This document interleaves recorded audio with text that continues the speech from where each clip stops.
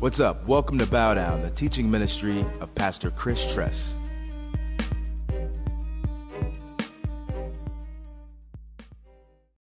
Good morning. We worship a risen Savior, amen? I know He's risen because I'm from Jerusalem, the tomb is empty. That's what sets our faith apart from other faiths. Our God is real, and God loves you. How do I know that? Well, you're still breathing. If you're still here, then there's a plan for your life. You have to understand, when I say that in Israel, amongst an area where there's a lot of death, a lot of bloodshed, it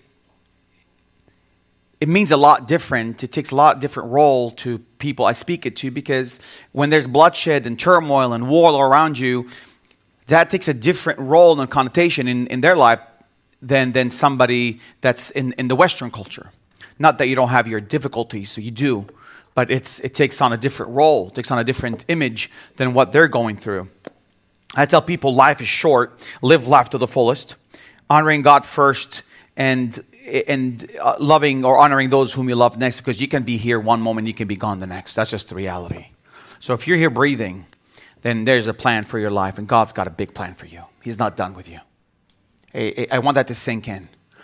And if we make our lives about Jesus, if it's all about Jesus, doesn't mean you're a Jesus freak. It just means you're a person with a purpose, and you know that you've been chosen for a reason, and that God's got a plan for your life.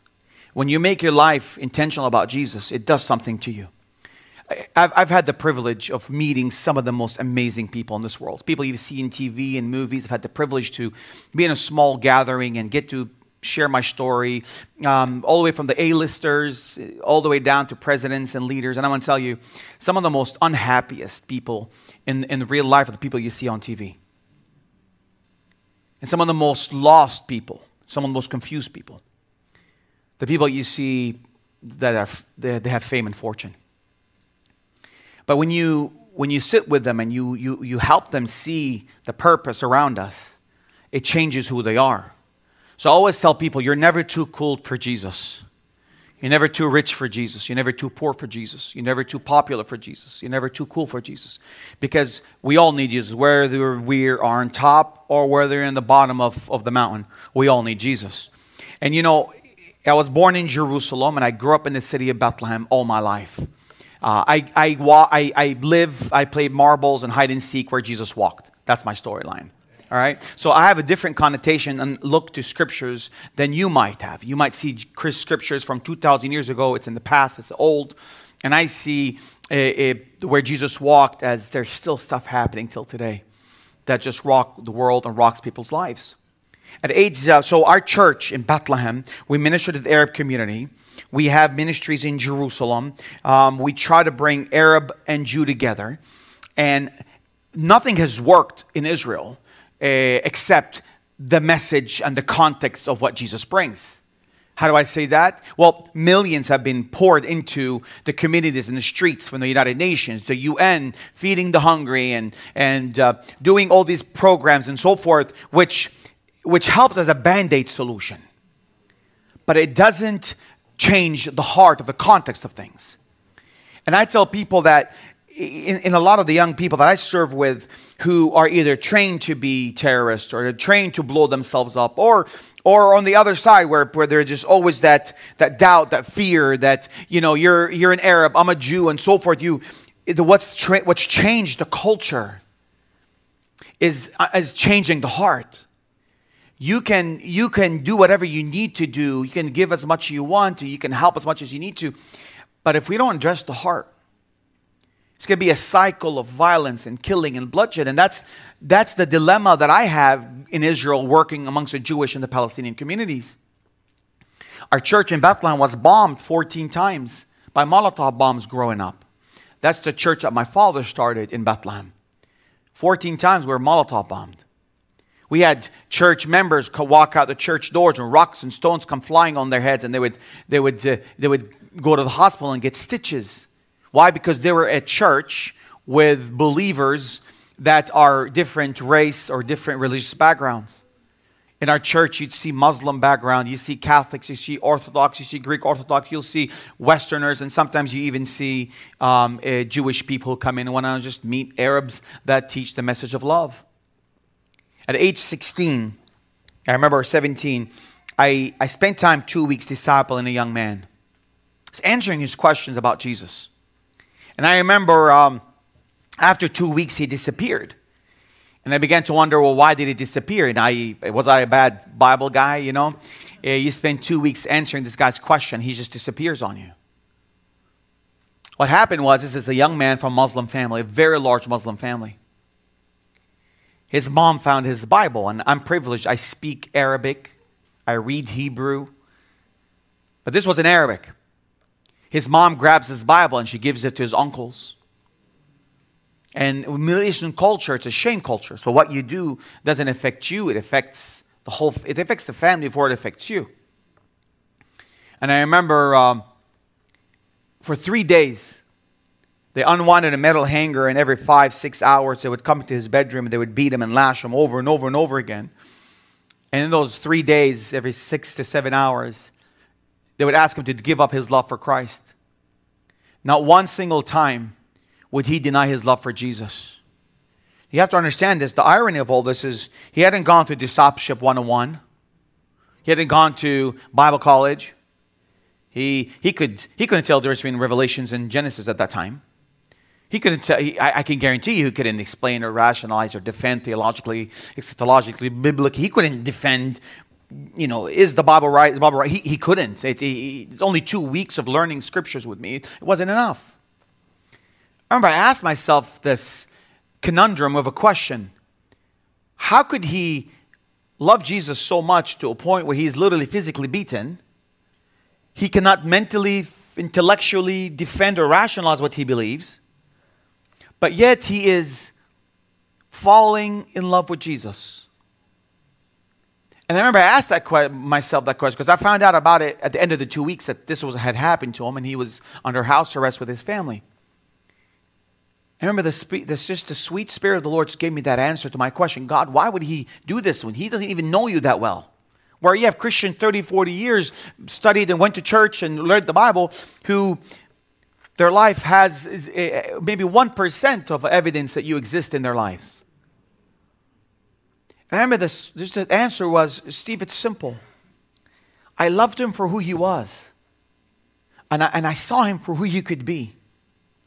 And in that mere fact alone that this young man saw Jesus loved him and Jesus was willing to walk that journey out to see him who he could become, that was enough for him to say, I love Jesus so much, I'm willing to be beaten up for him, even though I cannot mentally or verbally explain him, but I love him enough because he gave me hope.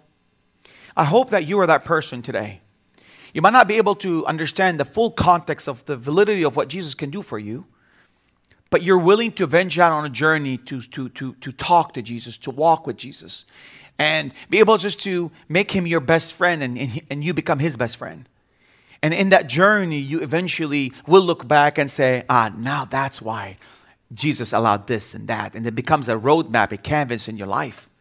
I hope that you venture out and don't give up on Jesus today. And understand that you might not be able to answer all questions, but you know he's got a plan for your life. And you take this young man, and I remember I was walking down the church street of our church in Bethlehem. So I mentioned the church in Bethlehem, which was attacked and bombed many times. And so I grew up in that culture all my life. And I speak English good because my wife is a Floridian. So she brought sweet tea to Bethlehem. She literally brought sweet tea to the birth city of Jesus in Bethlehem. I got me a Tampa girl, so a surfer Tampa girl. So you look at it, you look at the whole picture of everything. And I remember I was walking on the church street in Bethlehem, our Arab Israeli ministry in Bethlehem. And I remember somebody comes up to me and says, "Are you Stephen?" I said, "Yes, I'm Stephen." They were identifying me and to make sure I'm the right person. When I said, "Yes, I'm Stephen," I felt something burning in the back of my head. I thought it's a bug or a fly. It went like this here and just... When I'm talking to him, I looked upon my hand, there was blood there. They had hit me in the back, and it didn't register yet. It takes a few seconds for the blood and the heat, the pressure, for you to start to feel dizzy. And turned around, there's about 5 or 6 guys there with metal chains and thick wooden sticks in their hands. They put me to the ground. They began to beat me over and over and over again. Called me names like Jesus lover, Jew lover, proselytizer. And in the middle of this beating, about 30, 40, 50 seconds, however long it was painful. I still remember the faces. These images, they don't leave you. You have 100% forgiveness. But their faces, you can still see their faces. Their laughs, their mustaches, those images, they stay there. But in the middle of this beating, I said, Lord, get me through this. Take the pain away. It's painful. And I remember when I said that prayer, I literally felt like a white blanket just drape over my body. And I understood at that moment that our God is a covenant God. What does covenant mean? It means a promising God. Well, He promises He will never leave you, nor will He forsake you. He promises He's always there for you. He doesn't lie. We might not, just because we don't feel Him or see Him, it doesn't mean that He was dishonest with us. It's just that we haven't been able to see Him in His full glory in our lives just yet. That's what it means. And in the middle of the beating, I tell people, the beating continued. I was fully conscious because I remember everything. But I was in a trance. I was at peace. And at that moment, I understood the level of God's depth for me than ever before. And they spray paint on this trash can. Look at this Christian, may he be an example. In Arabic, what they're trying to say is the purpose of that is because I was discipling people. I was discipling this young man who was their relative. And I mentioned when I first started, he came from a very large Muslim family. And they picked me up and put me in this big dumpster. And that was a lesson to the community to see me. But I tell people, literally, they did themselves a disservice. Because it drew my life and my passion and my relationship with Jesus that much more deeper than ever before. They made a beast out of me for Christ. Let's leave it at that, all right? Because give Him glory, amen. They opened my horizon, a vision to something I've never seen before. It just showed me the power of God's glory in my life. That hey, there's a lot out there for God to offer, and I just need to walk that journey with Him. It doesn't mean that each and every single one of you need to get beaten to be able to get to that experience. But, the beating wasn't in my life physically because of me discipling this young man, just talking about Jesus with him. In your life, it can be something else. It's just another opportunity for God to showcase His glory through you and to touch your life. And you take these stories and how do you mesh them and bring them into reality with scriptures? And I want to turn your attention to Acts 10. And I love to storytell. All right, we're going to storytell together and just bring scriptures into today's reality. But while you're opening up to Acts 10, we might jump within a few verses today, but that'll be like the connotation of it. We might read from verses 9 or 10 or something like that. But before I do get into scriptures, though, we're going to put up an image, the team. And so Pastor Chris, well, a lot of people, when I speak and have the privilege to share my story, that Monday, that Tuesday, churches get 50 to 60 calls. How can we get a hold of Pastor Chris? We want to know more about Israel. We want to know more stories like he. So to avoid them 60, 70 people coming knocking on your door, emailing you. So he's giving us a hand for that. So I'm going to avoid that. So text redeem. And why redeem? Because we want to all be redeemed. Amen? That's the hope, is that everybody has redemption in their spirit. So text that word redeem to that number, 417-473-3336. I sound like an infomercial. But just text redeem to that number and sign up for our newsletters and sign up just to know more what God is doing in Israel. It blesses your life. We'll send you stories of young people who have been attacked and beaten, or they're going through a lot of tough times in the place where our faith began. Who here is grateful for the kingdom and for what Jesus did in Bethlehem? Raise your hand. Amen. So there are people today where what you carry in your spirit, the hope, the salvation, the what you have, all that started. It didn't start in Texas. It didn't start in America. It didn't start in Europe. It started in Israel, in Bethlehem, in Jerusalem. And that's where I'm from, where Jesus was born, where Jesus was crucified. I like to mention it because I've actually met a lot of Christians who believe Christianity started in America. I don't know what Bible they're reading. I don't know where they're getting that from, but I appreciate their patriotism, but it's a wrong kind of patriotism. It started in Israel, in Jerusalem and Bethlehem. So that's where I live, that's where I'm born. But there are people today standing ground. They're warriors in the front lines, trying to help from eradicating Christianity. They're standing in the front lines to try to speak the truth and represent the message of truth. So that's one way. And for later, you can know more stories. You can scan that, pull up your phone, scan that. You can scan it and deal with it later. But that's how you can know more stories about what God is doing, updates from that scan. So the verse 1 is to get stories and updates, and that one to see what God is doing today in Israel and so forth. You can scan that QR code, and you can dabble with it later. All right. So in Acts 10, I'm going to read my notes so I can stay on cue and not to bore you too much, all right? But this is very unique because what we see in the first 8 verses, it's a man named Cornelius. He's the head of a legion of many Italian under the Roman Empire and so forth. Before the Roman Empire was the Roman Empire. He leads a legion in the north of Israel. Caesarea, it's called. A very nice area by the water and so forth. And Cornelius here in the Bible in Acts 10, he's a high-ranking general to some extent. And the Bible says that he gets a vision and a dream. And the angel appears to, or tells Cornelius, says, Cornelius, your prayer and your alms have reached before the heavens. Okay? Now, and he said, God is looking at you. He's hearing you. And he said, God wants you to call a man named Peter and bring him to you. Because God's going to give Peter a message, and that message is going to change your life. Now, Pastor Chris, I don't know if you ever noticed this, but at this point, Cornelius is not a believer. But yet, we don't see any evidence of Cornelius being a believer in Jesus Christ. How do I know that? Well, one way is at the end, he gets baptized and gets the Holy Spirit. But yet the angel tells him that you're praying towards the right direction. Your heart is, he was influenced. Cornelius was influenced by some kind of Bible teachings because he knows of it, he hears of it, and he's praying towards the God of Israel. He might not know fully Jesus, but he knows there's a thing called the God of Abraham, Isaac, and Jacob, the God of Israel. He's not praying just to any random God. He's praying to the God of Israel because the angel appears to him and tells him, God has heard your alms and seen your gifts. But yet he has not accepted Jesus Christ as personal Savior just yet.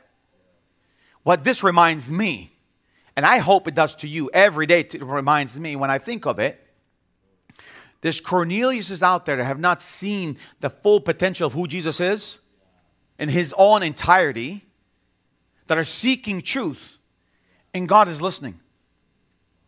And in him listening, God is sending the Peters, which I hope it's you, into their life.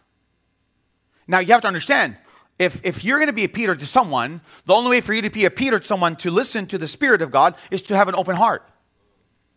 Right? Because if it's like you sitting down, you're busy, you're playing sports, you're having lunch, or you're doing whatever, and your phone has 7 missed calls, you're going to miss the message, right? Because you were doing something else. Your ears weren't paying attention that you have 7 missed calls. If you're going to be a Peter to a Cornelius, who is someone different than you, someone looks different, skin color, race, he's different, then you have to be in tune with the Spirit of God so you can listen to the call. You have to understand, Peter on the other side is a Jew, a very, very strict, devout Jew. He is the quintessential embodiment of a true traditional Baptist in the old days. And I can say that because I'm Baptist, so no pun intended. And he's literally the ultimate rules and regulations on the Jewish world, to a point where Peter argues with God. Because when the angel appears to Cornelius, are you with me? Have I lost you? Are you with me? So God's speaking to Cornelius, giving this vision, dream. Cornelius is like shocked, like, who am I? Like, God is listening. I don't even know. He doesn't even know the Holy Spirit yet. Doesn't even know who Jesus is yet. But around the same time, Peter is heading out to Joppa, which is a beautiful area by the water. How many have gone to Israel? Raise your hand. Only a few. We got to get you guys to Israel. Yeah. Pastor Chris, we need to talk. We got to get you guys to Israel, and what an amazing place to go through, especially with Paul Robbins, who introduced me, my Jewish brother. By the way, when I hugged them, this image, when it goes to Israel, these are kind of images that get me death threats every day. Just hugging a Jewish brother. I mean, I remember before I came from Israel, and I go back to Israel in about 9 days, I was having coffee with a couple of Jewish Orthodox, and somebody saw me, and I had to stay away from Bethlehem for 3 days. It's because having coffee with an Orthodox Jew. Just to give you an example of what we go through. Let's jump back into scriptures, all right?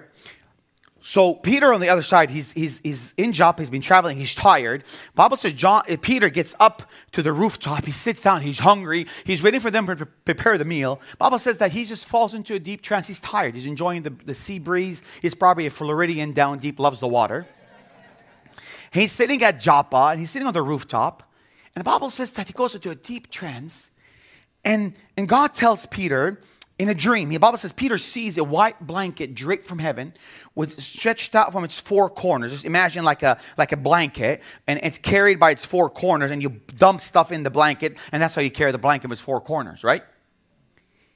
And the Bible says he sees animals inside this big sheet, stretched by its four corners, and he's sleeping, he's tired mentally, he's physically hungry, he's drained, he's exhausted, and then in this dream, God tells Peter, get up, choose anything you want, slaughter and eat. You're hungry, eat. And Peter has the audacity. Man, he's a true Jew. He says, nope, I'm not going to do that, God. And God says, why? And Peter says, well, it's unclean. It's not kosher. And God, for the second time, tells Peter what? Get up, slaughter, and eat. Peter's looking at things from his carnal eyes, from his physical inspiration, physical conviction. He's not looking at it from, well, maybe God wants me to set up my zone. God wants me to do something different than what I've always done for 30, 40, 50 plus years. God wants us to get out of our comfort zone. And he said, that guy has audacity to say, God, no, twice. And God comes back again for the third time. I don't know about you, if God says something once, he's got my attention. He says something twice, he's really got my attention. If he has to say something 3 times, then I deserve a spanking. But 3 times, God has to tell Peter, get up and eat. And he still doesn't. He gets up and he's awoken. But right before he wakes him up, God tells Peter, what I have called clean, you cannot call unclean or uncommon. Why is God saying that? Even though the Bible says that in that blanket was all sorts of animals. So we'll let your imagination soar from there. Just don't go too far because I want you to stay with me here. That means every creation of God is pure and clean. And God wanted him to get up and to choose something because God was giving him a new path, and something new to a new area to enter in his life, a relationship, a friendship, or what be it. And when he wakes up, the Bible says that there was 2 people at the front door knocking, because Cornelius, when he had his own ordeal, he gets up and of course he tells his servants, go, and he sends one servant and another helper. He says, go find this guy named Peter for me.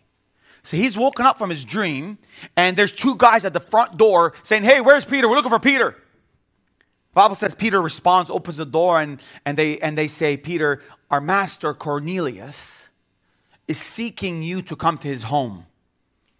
Now you have to understand, Cornelius is not a Jew. He's not a believer.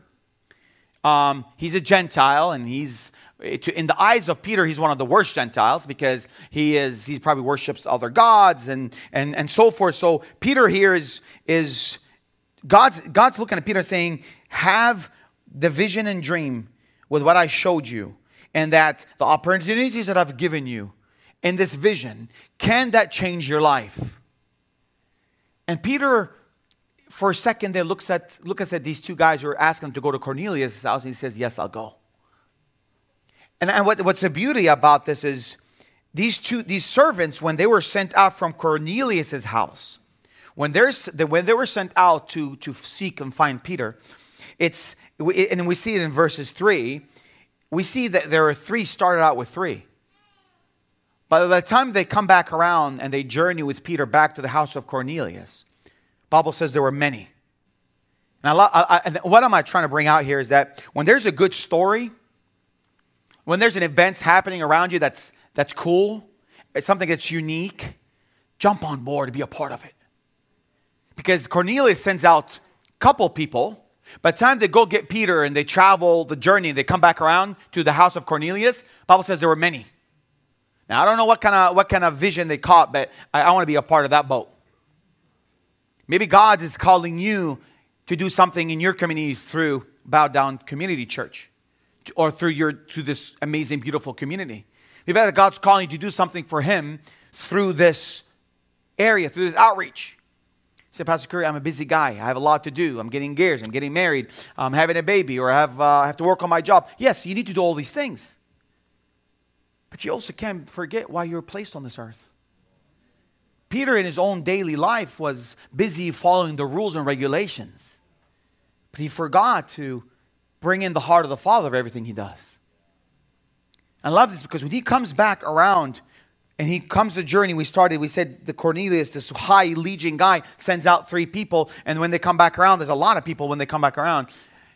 Cornelius hears that Peter's here with a bunch of crowd. He was shocked that Peter even accepted his offer to come to his home. He comes in, and the Bible says that Cornelius runs out to Peter, and Cornelius bows down in front of Peter. He bows down in front of him. And he says, I'm humbled, I'm honored that you would put all your things aside and you would see me through an eyes of a creator that loves and through a creator that wants to do big things. And Peter helps this Cornelius get up, and he says, Cornelius, God has directed me to come to minister to you. He says, Cornelius, I don't know what God's about to do. God has a supernatural plan to be able to do in your life, in your household. But for me, God gave me, Peter's telling Cornelius, God gave me a vision and in this basket. And I said no to God because I'm stuck to traditions. And God said 3 times to get up and to sacrifice and to eat. But I was stuck in my own carnal, my eyes. I'm just stuck to what I know best. And he said it took God 3 times to wake me up and shake me up and to tell me that our plans are different than His plans. And His plans are different than our plans. And His plans are a lot better than what our plans are. The Bible says Peter gets in, comes into the house of Cornelius, and now the true test is there.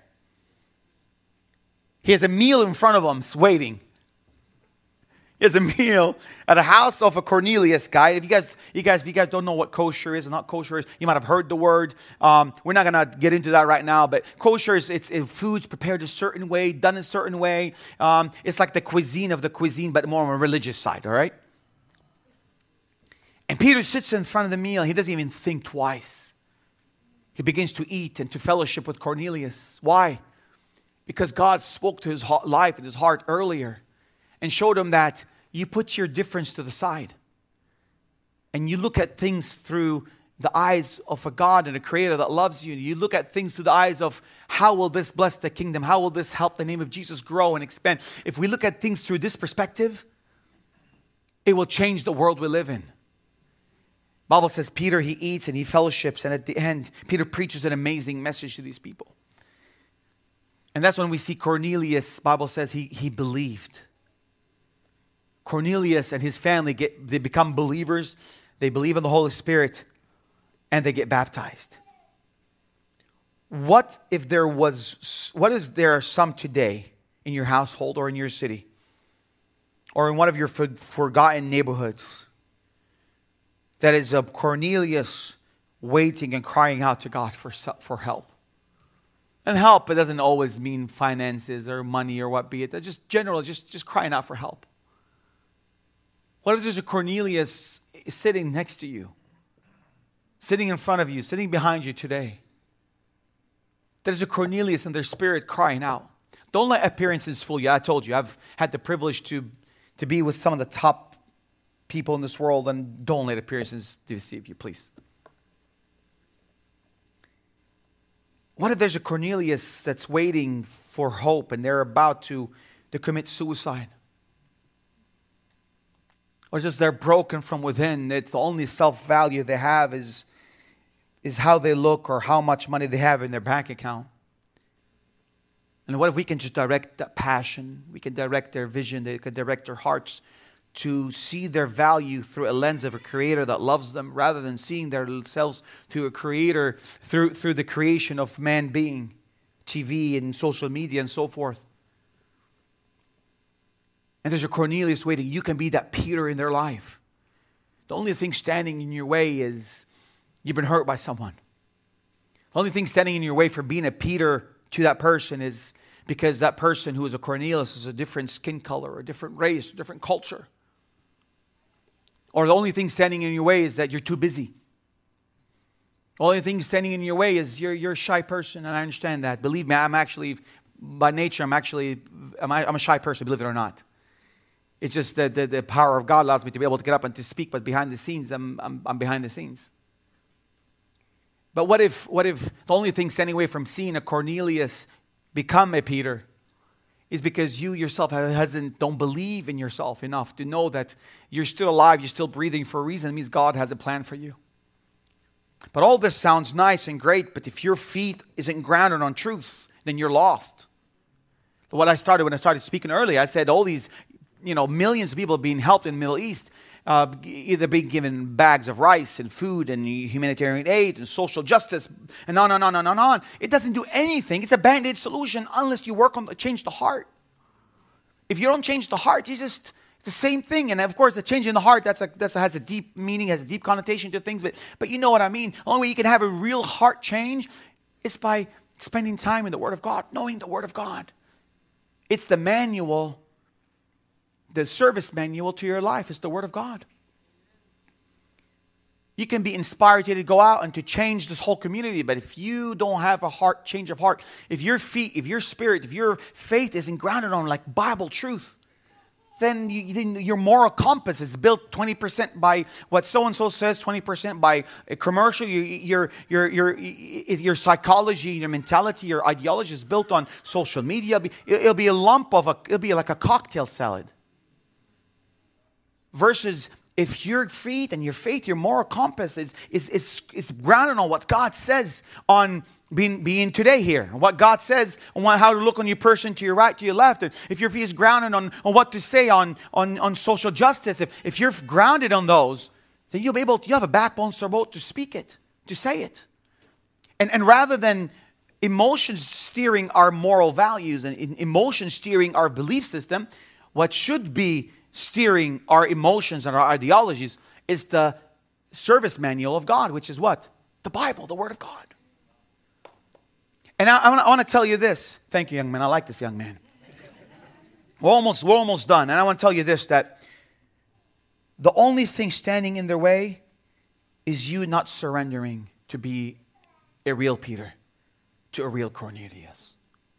If this young man, which was physically beaten by his family, if he hadn't gone through that, he wouldn't have become the man he is today. He stayed in the faith, even though he was physically beaten for 3 days. Walked out the journey. He lost everything. He lost his family, lost everything. See, that's why I encouraged you earlier to sign up for our newsletters and to scan that code, because many people who come out of faith from Islam, they lose everything. We become their mother, their father, their sister, their everything. Literally, their everything. We become their best friends. We become their cousins because they lose everything. In Middle Eastern culture, if you have no family, you're nothing. So we become their everything so that we can show them everything. What is everything? It's Jesus. And you speak this message, but this young man, a few years later, he's young, he's continuing growing in the Lord. He eventually goes to Prague to work on some international things. Young guy, ends up getting married in Prague. And maybe a year after that, guess what? ISIS happened. And ISIS happened in the Middle East. That's where they were cutting heads off. You guys remember ISIS on TV? They were cutting heads off and so forth. I don't want to get graphic, but they do all that. And so there's a lot of exodus of Middle Easterners that leave the Middle East. Where do they go? They go to Europe. They go to Canada, Australia, America. You get the point. And many of these refugees who fled ISIS persecution, where did they go? They went to Prague. So after a while, when he found himself there, now he has one of the biggest ministries for Syrian refugees in Prague. And all that started 9-10 years earlier in Bethlehem, where he was beaten up for something he could not fully rationally understand, but he was willing to venture out on a journey with Jesus. And that's what I wanted to close today with, and to tell you that God has a plan for your life. I don't want this to be a broken record. He has a plan for your life. And how do I know that? Well, you're here still breathing. That means He's not done with you. So you are right now in a position who, if you're a believer, then you're a Peter. You're just saying, God, I'm listening. There might be things to push you out of your comfort zone, but you're listening. And you're saying, God, just show me what you want for my life. Your marriage might be going through some problem. You might say, God, just show us our marriage. Show us what you want to do with our marriage. Lord, help us to put our pride aside, our own ways aside, and just to surrender free will to you, Jesus, and you just be the center of our life. You might be engaged, about to get married. You're in a relationship. You just don't know what to do next. If you let Jesus be the center of your life, He directs everything. You might be going through a job right now where you're about to go into a big opportunity. You might get a raise. You might be pushed up in position. You might have an investment that's coming around with some good rewards on it. You're saying, God, I don't know what to do next. Just seek after Christ. He'll direct your life. But you have to surrender every day to His scriptures. And there's a Cornelius around you, in the walls around us here. And there's a Cornelius outside the walls that's waiting to be inspired. That's waiting to be loved. There's a Cornelius that's just waiting to be able to hear one word that could change that person's life from pulling the trigger. Or there's a Peter out there, and there's a Cornelius out there that's waiting for you to say something that's going to change their life. Can I ask you to bow your heads with me? And as Pastor Chris gets ready to come up here. You saw me, and you saw my Jewish brother Paul get up and introduce me. It's a lot similar to that scenario where Peter was a Jew, and I'm an Arab, Israeli Arab on the other side, being a Gentile, a Cornelius to Peter. And Paul and I, even though we've always eaten great food, but Brother Paul and I, we have that racial difference and that character difference where he's different, I'm different, and the nature around me pushes me to hate him. And not that, all I've sensed is love here, Pastor Chris, in your church. All I've sensed is love and just love to me, and I see a lot of love amongst others. But in our nature of our being, in our culture, it's natural. We raise people are brought up with Jews are the enemies, and Arabs to the Jews, Arabs are enemies, and to Arabs, Jews are the enemies. For the most part, not everybody, but it's they don't even have to say it. It's subnatural. But the only way to break that is to see the person in front of you is through the love and through the eyes of a Creator that loves us. And I've seen nothing but love here. But I'm speaking right now not into the actions. I'm speaking more into the inner being of our soul, into our deep of our DNA. Heavenly Father, we come before you this morning, declaring that you are the God of Abraham, Isaac, and Jacob. You're a God that loves the Jews equally, that you love the Arabs, and you equally love the Americans. You equally love every race on this earth. From Asia to Africa to Europe, the continents of this globe, you love every human being because we are your creation. Lord, I pray this second. I ask you that anything been planted here that's not from you will be uprooted in Yeshua's name. Anything's been planted, any spirit that's not from you, we cast it out in Jesus' name. We speak and we plead the blood of Jesus Christ on this sanctuary. We speak peace and joy, transparency and honesty within each other, within ourselves, to be able to be a pure Cornelius, to be able to be a pure Peter. We speak honesty and transparency in our spirit. Lord, there are people here today that are hurting. There are people here today, Lord, that are trying to ask the question, am I worth anything? There are people here today asking the question, what's my self-worth? What's my self-value? There are people here today, Lord, that are asking the question, do I matter? And can I make a difference? Lord, you pay attention to every details in our life. That for me speaks love. So I pray that we pay attention to the details of each other's lives. Help us bring hope to those around us. I pray people here today, Lord, when they leave, they'll never be the same. People here today, when they walk out of these doors, they'll be forever transformed and changed. Just like Paul and I, we put our differences aside, and I see nothing else other than that he's a brother in Jesus Christ. And on that, Paul and I, we build for the kingdom. I pray that gets cloned here in this community, that we put our differences to the side and go back to our service manual, and let that service manual, which is your word and your spirit, guide our every emotion, guide our every thought, our every judgment on how to treat and how to judge and how to be righteous amongst the nations. As we continue in this spirit of prayer, Pastor Chris will lead.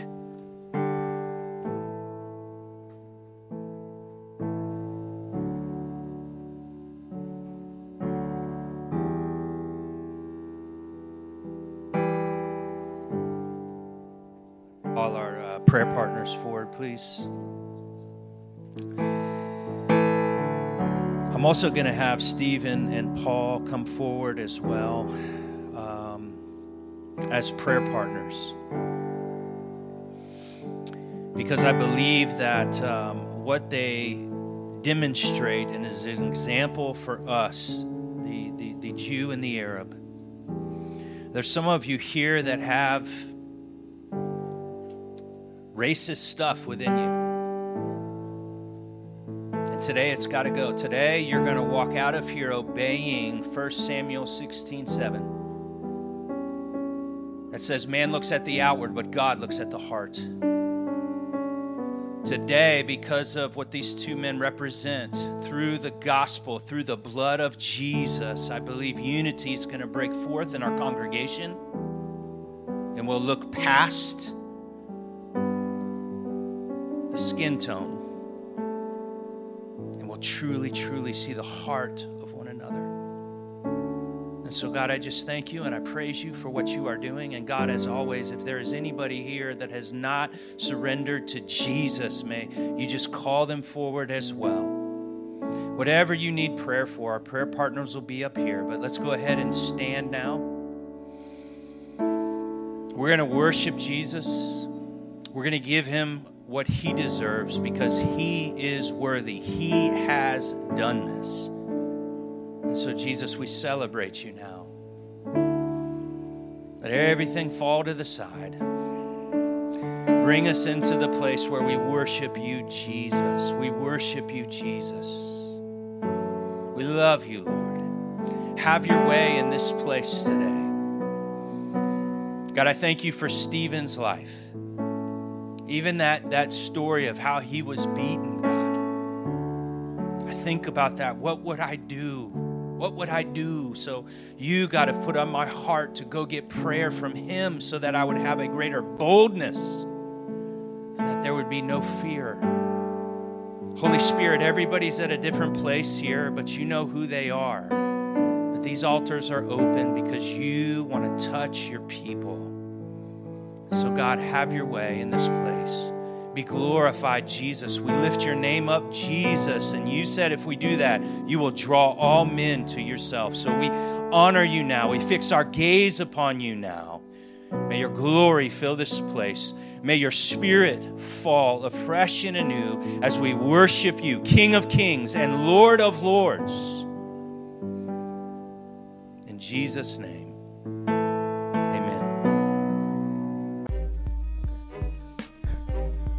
Thanks for visiting us today.